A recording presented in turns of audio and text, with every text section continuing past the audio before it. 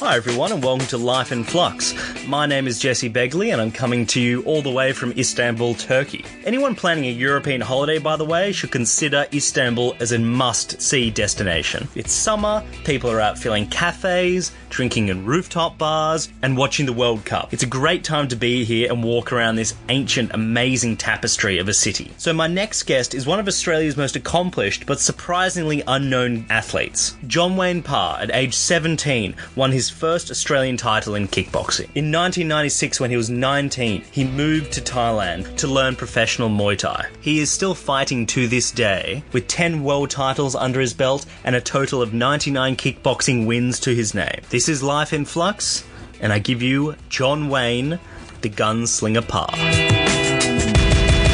Welcome to Life in Flux. My name is Jesse Begley, and I'm sitting here on a beautiful veranda up here in the Gold Coast. The one and only John Wayne Parr is showing me some true Australian/Thai hospitality, the 10-time world champion. John, thanks for coming on Life in Flux. Thank you very much. It's an honour to be on the podcast. Thanks. Okay, well, let's get right into it. For those listening who haven't heard of Muay Thai before, can you break down the differences between Muay Thai and kickboxing? Maybe, and give a bit more clarity on what Muay Thai is? Sure. So Muay Thai is a combination of boxing, and then you can kick anywhere from the ankle up to the head. You can also stand up grappling, so you can hold the neck, you can pull your opponent's face down, knee him in the face, body or thigh, and then you also have the added exception of the elbows. So you can elbow the body, you can elbow the face. The elbow is very sharp, so it's almost like fighting with razors. So as soon as you get hit with an elbow, 9 times out of 10 you're going to get cut or knocked out, and then you have to overcome if you do get hit with the elbow and you get cut, you got to overcome trying to fight on, even though blood's dripping in your eye and you can feel it's running down your cheek and everything. You got to sort of turn off the pain and just keep focused on the job at hand and trying to win. So what was it about Muay Thai and martial arts that intrigued you from a young age? I just had a fascination with martial arts ever since I was about maybe 3 years old. I was watching TV shows such as Monkey Magic, The Karate Kid, Van Damme, Kickboxer, Bloodsport. All those sort of movies influenced me into wanting to chase the dream, be a martial artist. I didn't know what sort of martial artist. I just knew I wanted to be a fighter and somewhat. I was very lucky that we moved to Brisbane when I was 11 years old. I went to 11 different schools, so I was always a new kid, but I always had this fascination with martial arts. So at 11 years old, we moved to the city, and it was the first time that sort of a Taekwondo school was only 3 or 4 houses up from our house. So it was the first time Mum gave me she trusted me to go out at night time and come back by myself as only being 11 years old. So yeah, I started Taekwondo, fell in love with it, did that for about a year and a half, and I had this fascination. I wanted to go to Korea. I wanted to be the greatest Taekwondo practitioner ever in Australia. And then unfortunately the gym I was training at, they closed down. They couldn't afford their rent much longer. And then about 6 months later, kickboxing moved into the same hall, and I had my full passion was Taekwondo at that stage. I thought, look, it's just up the road. I'll try this kickboxing. I'll do this until I find another Taekwondo school, and then I'll continue with my journey. I'll go into Korea and be the Taekwondo guy. And then I tried kickboxing for the first time, and from the very first class, I thought, this is amazing. This is blowing my mind. This is my new passion. So I'd been kickboxing maybe a month or two, and the movie Kickboxer came out, which detailed the story of a guy going to Thailand, fighting the Thais until they become good enough to fight the most scariest Thai in Thailand, and of course the Westerner won. So now that was my new goal, was to go to Thailand and fight the Thais. And so from 13 years old, pretty much, I didn't just want to be a world champion like every other Joe Blogs. I had to do it in Thailand. I had to beat a Thai in Thailand for a world title to make it genuine, and I was very lucky to do it twice. So yeah, I got to live my dream multiple times. Tell me about your mentor, Richard Vell. Yes. Yeah, tell me about him and, your journey as a teenager, moving over to Thailand, and I think the tattoo that you agreed to have on your back as well. Yeah, so what happened was I fought I just won the Australian title at 17 years old, and then my promoter trainer, he thought it was a good idea to fight a Thai next. So word got around that I was fighting this Thai guy. So a friend of ours, he knew a Thai gentleman that was a former fighter and lived in Australia now. So he introduced me to him. He said, "Oh, look, if you're going to fight a Thai, I got to help teach you some Thai techniques. Otherwise, there's a good chance you might die." Yeah. So I started training with him once a week.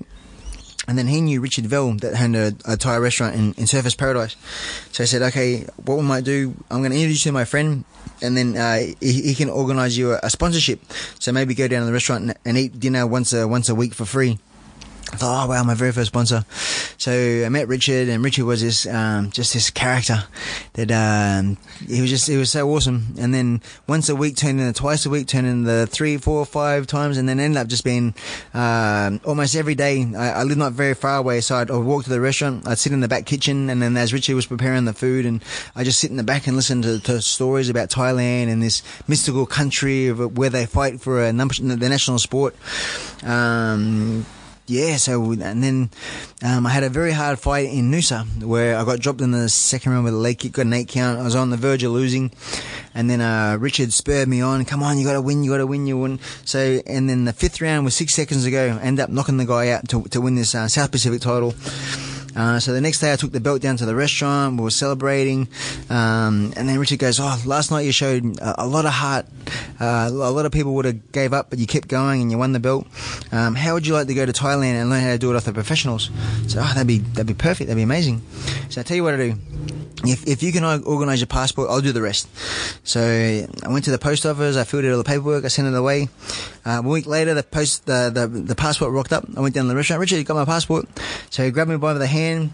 We walked a couple hundred metres down the road to the travel agent. We sat down, and Richard said, okay, I want a 6-month open ticket to Thailand, please. And then Richard looked at me and goes, okay, you have to promise me one thing. It was going to be a 6-month ticket. You can't come home within 6 months. If you come home with me and you, our relationship is over. But if you can stay 6 months, you make me very proud. So, all right, I can do that. No problems. This is what I want to do more than anything in the world, so 6 months is easy. So I ended up going over. I ended up having 5 fights or 5 wins. Come back to Australia thinking, oh, that was an amazing adventure. That was a cool journey. So I started working at Richard's restaurant, washing dishes and collecting plates and just working out the back, not knowing what plan B was after that because I just spent so long over there.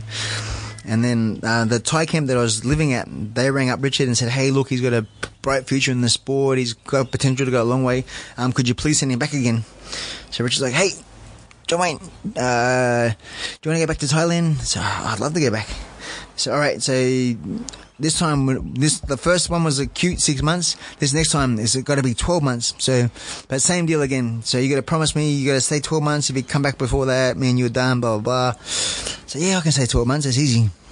So in 1997, I had I think $1,000 in my pocket to stay in Thailand for 12 months. Wow. And then luckily for me, I ended up getting picked up by the #1 promoter by pure fluke. And then I started fighting for him. Then I started making enough money that I could survive off my prize money. So yeah, every time I almost ran out of Thai baht, I'd have another fight. That my money would get picked up again. And then just as I'm about to run out again, I'd have another fight. So I ended up having 9 fights that year. I think I had 9 fights, 6 wins. Ended up being the first Australian to fight in the #1 stadium in Bangkok, Lumpini Stadium. I was the first Western to ever make the front cover of their Muay Thai magazines over there. I fought on a thing called the King's Birthday, which has crowds of over 100,000 people in a park in the middle of Bangkok. And then I also won the strongest Westerner for 1997 in Thailand, in all of Thailand, voted by the Muay Thai magazine reporters.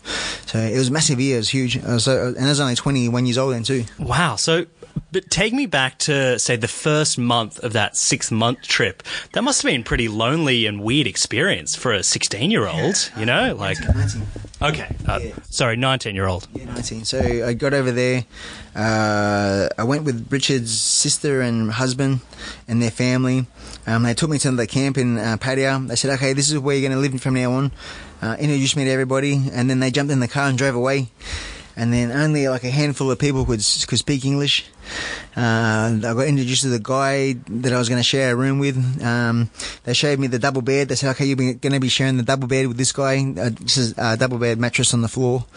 So the first 3 months I stayed in Pattaya. It was like a west end of town. Everyone goes there to party. Wasn't too bad because everyone could speak sort of English. So I ended up staying there for 3 months, having 2 fights.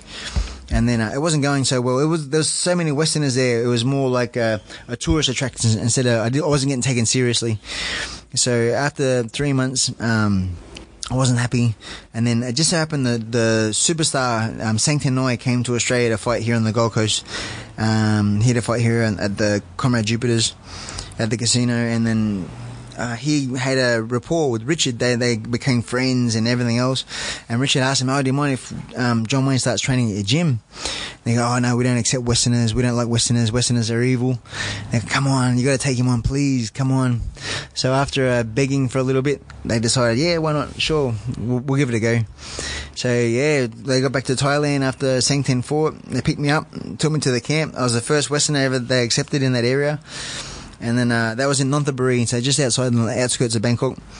And then yeah, stuff got really serious from that moment on, because you slept on a wooden floor next to 10 other fighters.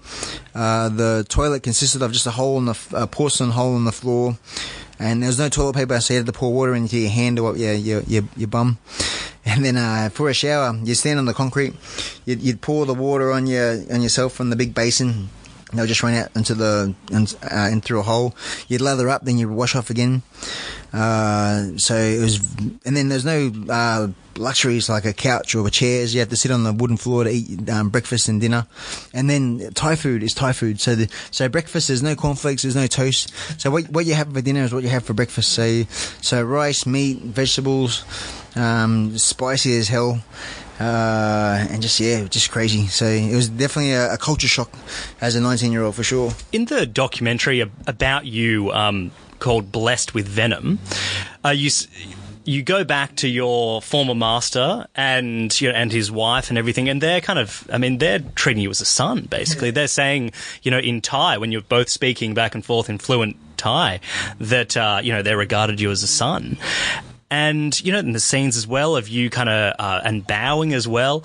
Tell me about how it works in Thai culture and the amount of respect you probably must still have, even now, as a 10-time world champion who works out of Australia and not Thailand. What kind of relationship, do you still have towards those two and your old master?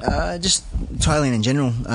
You always respect your elders. So whoever's older, it's always the way that you have to show. You always say there's a thing called a Y. So you put your hands together, you into a prayer motion, and then you always way to the elders first, and they way back. And because they're the teachers, they're regarded like gods.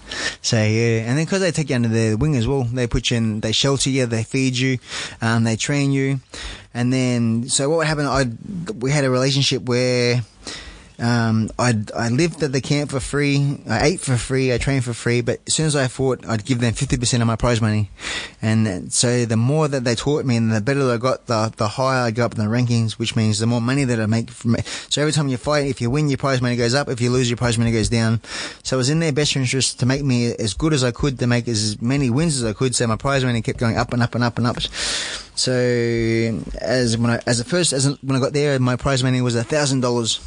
1,000 baht, which was $50 Australian. I did that for a few fights, and then I slowly got picked up by the number one promoter, and then my prize money went up to 10,000 baht, 15,000 baht, 20,000 baht, 30,000 baht, and then the last time I was there, I fought on an 8-man tournament. And then I had 3 fights in one afternoon, and then I won all 3, and I ended up winning $1 million baht, which is about 35,000 Australian. And then that was all good when I won, but then at the same time it was 50-50 once again. So handing over $15,000 to the camp sort of hurt a bit, but but without them I wouldn't have been there in the first place. So it all comes back. The biggest promoter, Songchai, said that in Thailand, I should say, that you were the only foreign fighter to perfect Muey Thai. What was that like to hear that? It's such an honour, because he's promoted everyone from Raymond Deckers to Danny Bill to Murad Sari to all the superstars that have come to visit. it's crazy. Song Choi's the man. Song Choi, he built me up from just an unknown kid to sort of, to this day, the Thai still remember who I am because of his work and because of the way that he promoted me.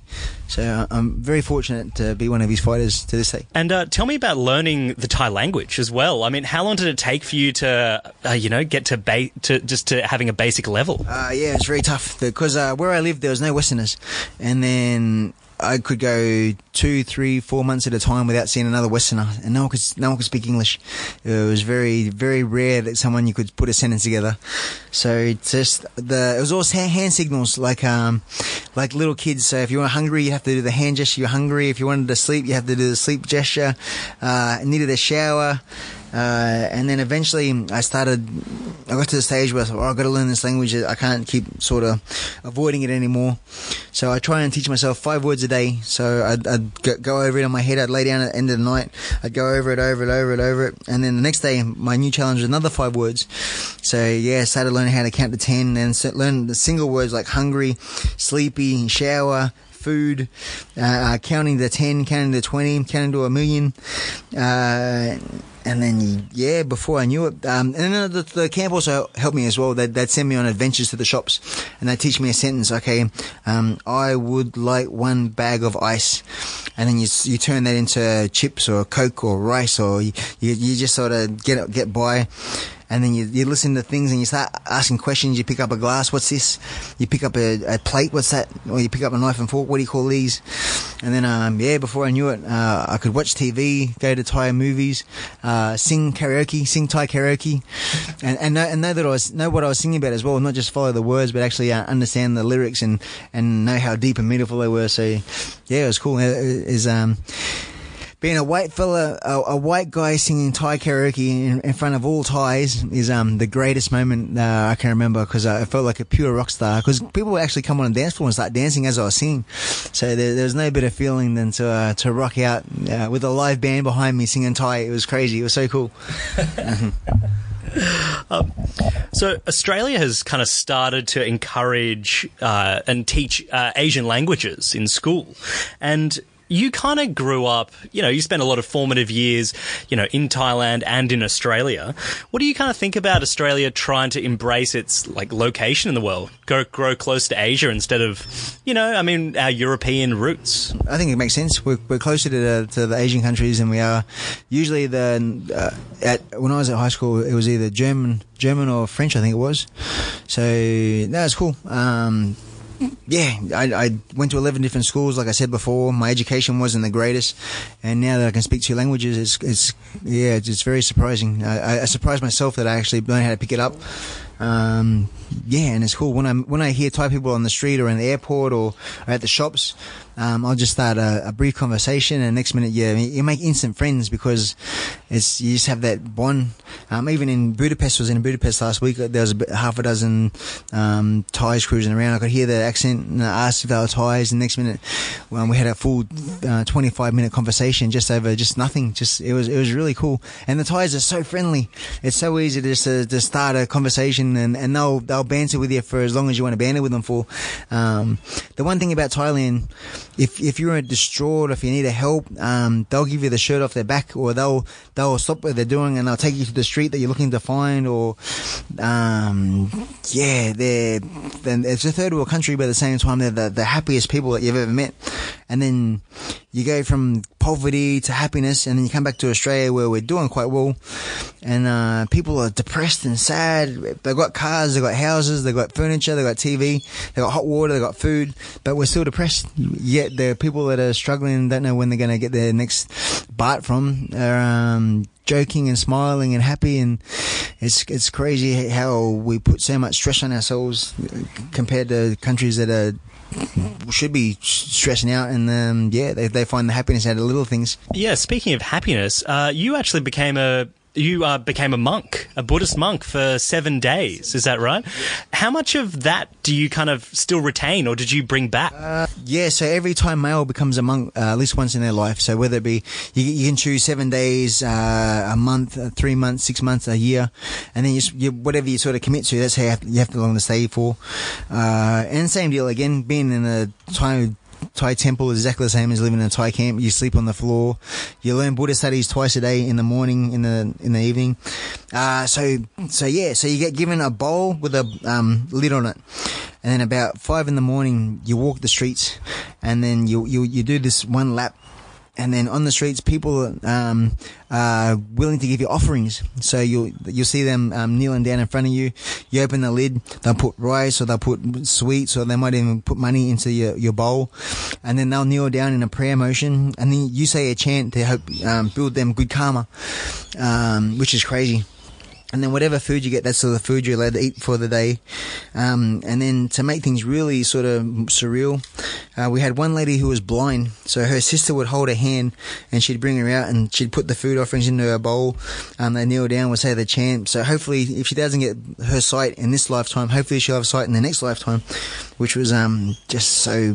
She was there every day for the whole 7 days that I was out there. And then once we get back to the camp, we're allowed to have one more meal before 12 o'clock. Then after that, we're not allowed to chew. So we're allowed to drink juice or drink milk or drink water until the next day, but we can't chew gum or eat food or anything from 12 until the next sunrise. So just to fast and learn that, as long as we're a little bit of food in the tummy, we're okay. We don't need to be full all the time. So yeah. Before we leave Thailand, was it your kind of crowning achievement as a young fella in Thailand on the King's birthday, fighting in Lumpini Stadium and winning the King's Cup? Yeah. Is that the right one? The stadium is the Lumpini, and then the King's birthday is a different festival again. So the King's birthday. So on the 5th of December, the King would do like a ticket tech parade. Everyone would line the streets. Everyone have yellow flags. He'd drive past, and then you have people that would drive for hours to come to this one park in the middle of Bangkok. And then it was a big festival, so everyone would light a yellow candle. Everyone would sing the happy birthday to the king. They'd sing the national anthem. And then the festivities would start. So you have a ring in the center, and the Muay Thai would start, and then there'd be all different things around the perimeter of this park. So sometimes there'd be like a little concert or Thai dancing or a puppet show or just anything to entertain the masses. They're just a festival of the kings, pretty much. So, and then they usually have the 10 best Thai boxers versus the 10 best Westerners. And I was very lucky to fight on that 4 times. So I lost the first one in 1997. You can imagine walking out into a crowd of 100,000 people for the first time. Went weak at the knees. I just went too hard too early, gassed a little bit, and by the 5th round, just got taken down a couple of times in the clinch and fell over, which was big score points. And so just lost that one. And then I was very fortunate to win 99, 2000 and 2001 in a row. So the first Westerner, not only to win, but to win 3 times in a row. So, it was huge. So the third time that I won it, I was presented with it's called a Jacket of Honor, which is not just it's a symbol for, as a Westerner, from the promoter to say thank you for committing to Muay Thai, not just Muay Thai, but becoming a white Thai. So it's getting a standing ovation from 100,000 people in a park to receive this award was mind blowing. It's still to this day, I think I'm the only Westerner to ever win it too. So very, very happy.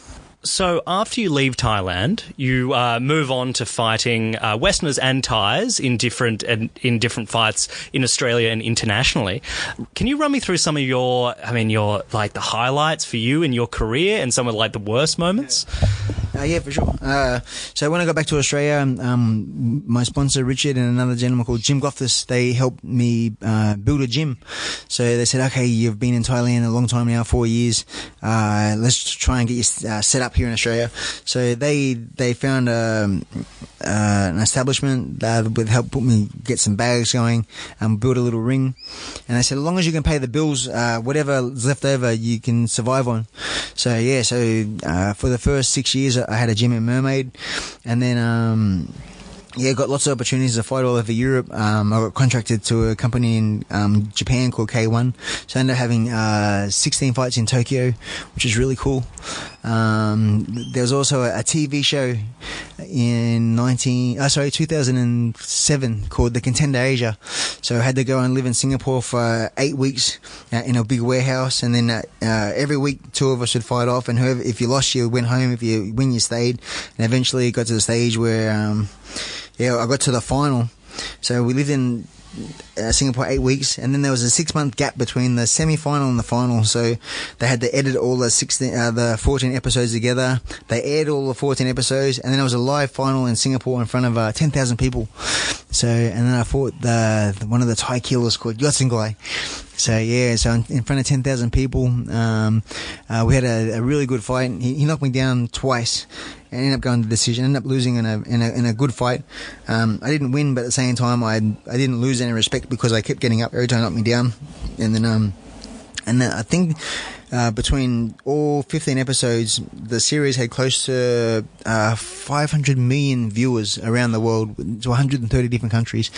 So yeah, it was a massive boost for the sport. Getting into lounge rooms I wouldn't usually get into because it was a Mark Burnett production who does The Survivor and The Apprentice and all those sort of shows. So yeah, it was really well run, and for about a couple of years Muay Thai was going crazy because of the little bit of a boost that we had. And then from then on in, UFC ended up taking over because they did the same thing. They ran their reality show, and theirs just kept going, and ours only did the one season. So, but hopefully Muay Thai has been accepted into the Olympics now, so hopefully 2024 is going to be the first time the Olympics are going to be showing the Muay Thai. So hopefully that's going to be a big injection for the sport and for the young kids to try and strive to hopefully want to represent their countries and become gold medalists in Muay Thai. Yeah. So where is Australian Muay Thai at? And with the and is the UFC and other MMA organisations, is it good for Muay Thai? Is it encouraging more people to get into mixed martial arts? Sorry, and into Muay Thai?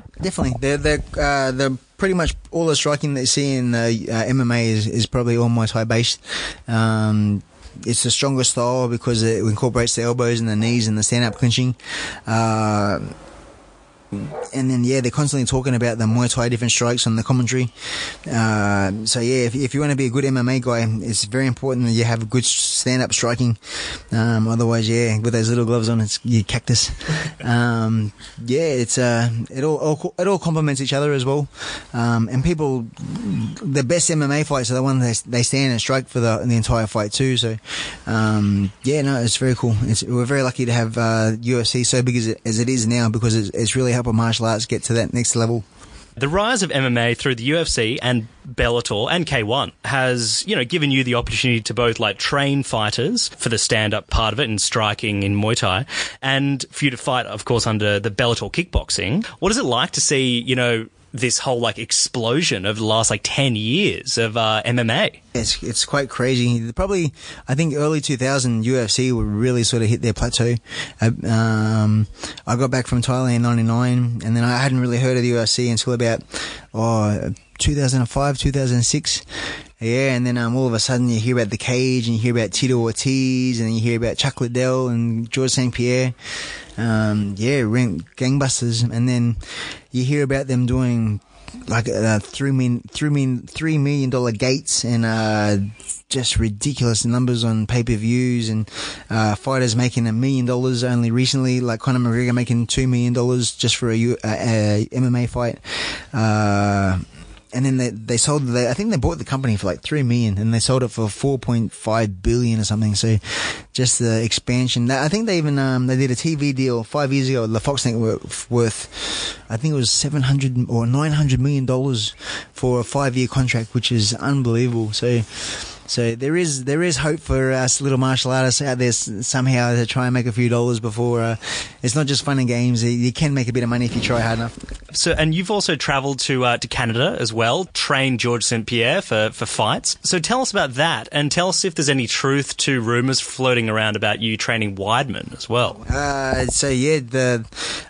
get offered to do seminars all around the world, going and teaching. So I had the opportunity to go to Canada for a couple of weeks. I did it, I think seven seminars in 7 days. So I did the seminars and everything was really good. Then we had 2 days to kill before I was flying back to Australia. And then the guys that brought me over, it's what can we do to kill some time? How can we amuse you before you go? And then I was sitting there, thinking, would you like to meet George St. Pierre? He's in Montreal. It's only a 2-hour drive. We can hook it up if you like. So, I'd love to meet George. I'm a massive fan. So they knew the owner of the gym, TriStar, Faraz. So they gave him a call. It's like, yeah, for sure. We'd love to meet John Wayne.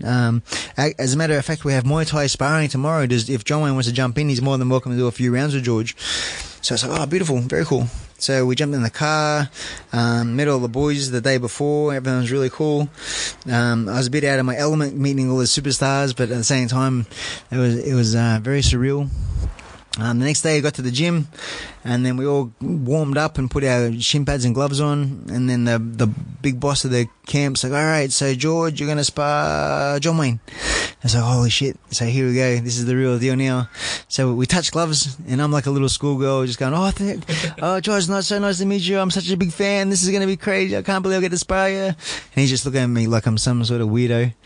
And, so the bell went, the round started, and then I was a little bit apprehensive because I was so starstruck. And then after about 30-40 seconds, I noticed that I wasn't getting hit, and I could see everything coming. So I thought, oh, screw it, I have a crack. So I applied some pressure, and before I knew it, I was chasing George St. Pierre from one side of the cage, the other side of the cage, and then just harassing him almost. And after a couple of rounds, after the sparring finished, George was like, holy shit, I felt like I was sparring 5 guys at once. He just surrounded me. I've never had so much, someone apply so much pressure before. So we took some photos, we shook hands. I was on my way, I went back to Australia, and about 3 or 4 months later, Faraz, the owner of the camp, he rang Australia, he rang my phone. He said, hey, I'm just sitting here beside George. He's got a big fight coming up against Johnny Hendricks in 10 weeks. He's just wondering, would you like to fly back to Montreal and train him personally for 2 weeks? It's like, oh man, that'd be amazing. That'd be crazy. So I asked my wife, she said, yeah, go for it. So the next day I jumped on the plane. I got picked up by George. George took me to the hotel where he likes to keep all his superstars, Freddie Roach and all his other superstars that look after him. And then for the next 2 weeks, we were just side by side for 24 hours a day. It was amazing. It was so cool. I hold pads, teaching techniques, and he was like the perfect student. Every time I asked him to do something, he's like, yes sir, yes sir, yes sir. So yeah, it was the most fun week I've ever had. So we stayed in Montreal for 1 week, and then George was like, hey, have you ever been in New York? So I've never been. He goes, oh, I'll tell you what, let's go to New York. New York's like my second hometown. So he rang his travel agent, can we book some tickets for tonight? Yeah, done. So we jumped on the plane, went to New York that night. He got me a room each at the Marriott in the middle of New York, and we stayed there for a week again, and trained, and it was really cool. Every time we sparred George, he's like, oh no, you're just going to bash me again, aren't you? I said, well, that's the idea. That's why you got me over here for. So we did that for the 2 weeks. And as he was sending me to the airport to go back to Australia, he was like, I just want to let you know, you're the hardest person that I've ever sparred. He said, usually after sparring a couple of people, usually after the 2 or 3 times, I've worked them out by that stage. I found their holes, I found their weaknesses. He said, but with yourself, I have no idea. You just harass me, and I can't escape your pressure. So, it was the biggest compliment that I've had of a superstar ever. It was really cool. And can you give us any news on Weidman at all? I'm not sure what's happening there. We had a good relationship when we came over from America. We spent 3 days in Sydney together, 4 days in Perth. We did a few seminars together. We did a little bit of training together. And Hans Mollenkamp, that is my sort of manager, he's seen that we were bonding quite well, and he said, oh, it'd be great if Monster Energy paid for you to fly to America and help with Chris's next camp. But Chris only just had hand surgery again only last week, so he might be off for a little bit more, another 6 months probably, before he's back in the cage again. But he's a great guy, and a good student. He wants to learn, so if the opportunity comes, I'd love to go over to New York and mix it up again.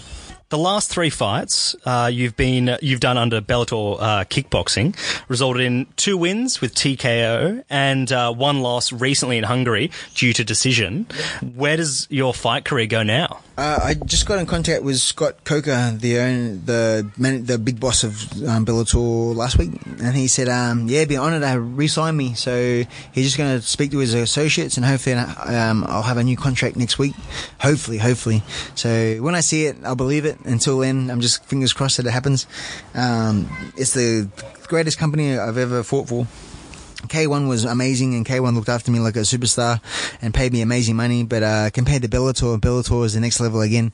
Their production, their fighting, the way that they're trying to expand their kickboxing brand, and the money's amazing as well. So it makes it very difficult to retire. That when you're getting big lump sums of cash at 41, it's like, well, how am I going to make this money after retire? So hopefully I can fight for them for a few more years, be successful, and leave my legacy with those guys. So when I retire, that I don't fade away into the distance. I want to still be somebody. I want to be hopefully my legacy will live forever. Yeah, and all this is going on at the same time as you've got champions coming up underneath you that you're training at your gym up here in the Gold Coast. What's that like, after we've talked about, your time spent over in Thailand and, making you the man you are today? Yeah, what's it like training these young fellas that are going off to win, world titles now? Yeah, it's very cool. When you see the young guys come into the gym for the first time and they don't know how to hold their hands up, and you teach them the basics, and then you get them to a certain level where you invite them to the fighter class, and then they get to their fitness up and they start competing, and then you see them going from nervous little kids to helping their self-confidence, and then to winning belts, and then to fighting overseas is very surreal. It's almost like molding clay. So you mold the perfect pot, and then next minute you're selling it for a good price. So it's almost the same. It's very cool because I wanted to see as many people live the lifestyle I've been living for the last 25 years as well. There's no better adventure than jumping on a plane, going to a different country, being the bad guy, winning, and then being accepted by the fans from in a completely different culture. So and then there's no better feeling than coming through. Let's say you win a world title, having a world title over your shoulder, going through airports, having the crowd stopping and pointing at you as if you're some sort of freak, a successful freak, that is. So yeah, it's very cool. It's very rewarding.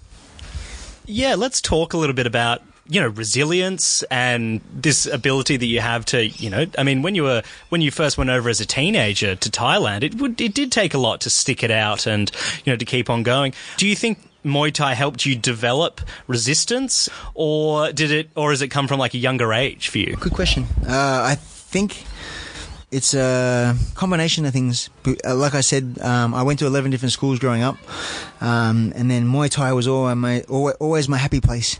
So it's one of those things where I knew before I started martial arts that this was my destiny. I knew I wanted to be a fighter, and then when I found Muay Thai, I knew that, all right, this is it. This is what I'm going to do for the rest of my life. I told myself that after the very first fight I had, and then. Yeah, it gets tough, and sometimes you get cut up, and sometimes you get broken bones. But if I want to, it's just little hiccups. I know that I'm going to heal. I know I'm going to get better. I know I'm going to learn from my mistakes, and hopefully not make the same ones again. But there's never been a stage in my career that's like, all right, I'm done. I'm finished. I'm going to go and get a normal job now. It's always been to stick to the course and. I've done this on multiple interviews. Everyone's gonna get to the stage where they eventually pass, and I want to be like the Muhammad Ali or the Raymond Deckers or one of the greats that hopefully my legacy will surpass myself, and hopefully my grandchildren will be proud of what I've achieved while I was alive. So yeah, I'm not going to waste this time on earth. I'm going to leave a legacy that's going to live way beyond my time here. Tell me something that you've kind of done in the past to, get in your own way, or like self-sabotage. Self-sabotage? No. It's always been.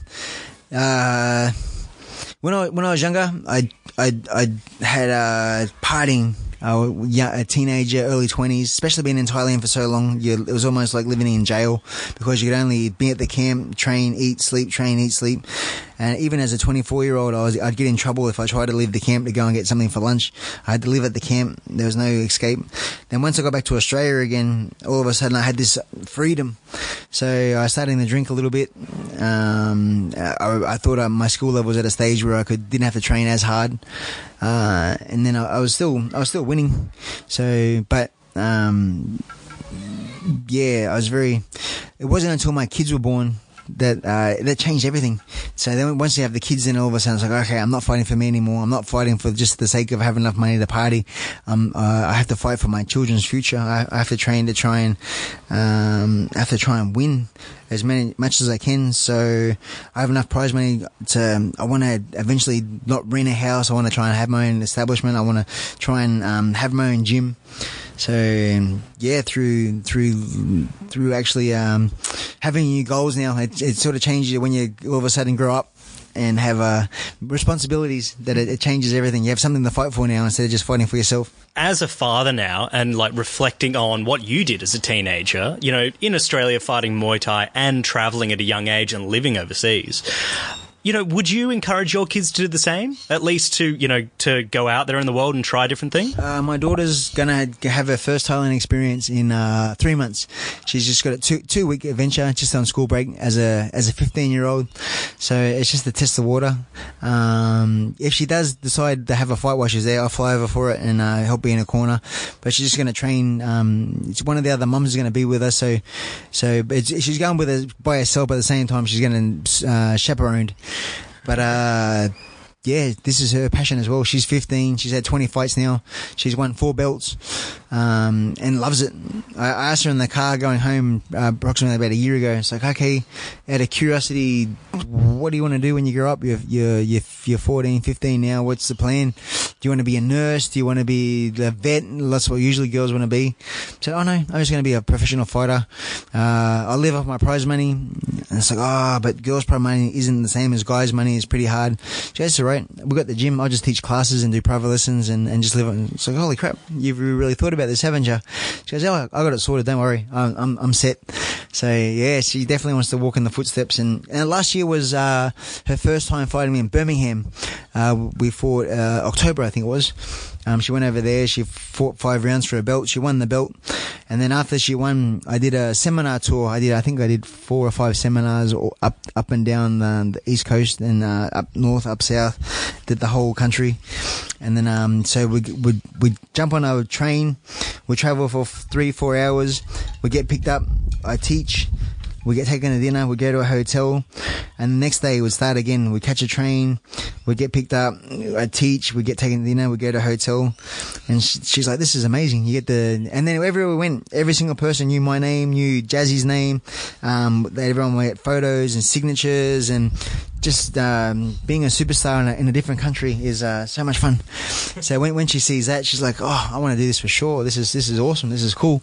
So and then yeah, I'd love for her to walk in the same footsteps, because for myself, there's no better feeling than compared to working an office job or laying bricks 8, 10, 12 hours a day, where we can travel, teach, and make friendships all across the world with people that you don't know with weird accents is cool.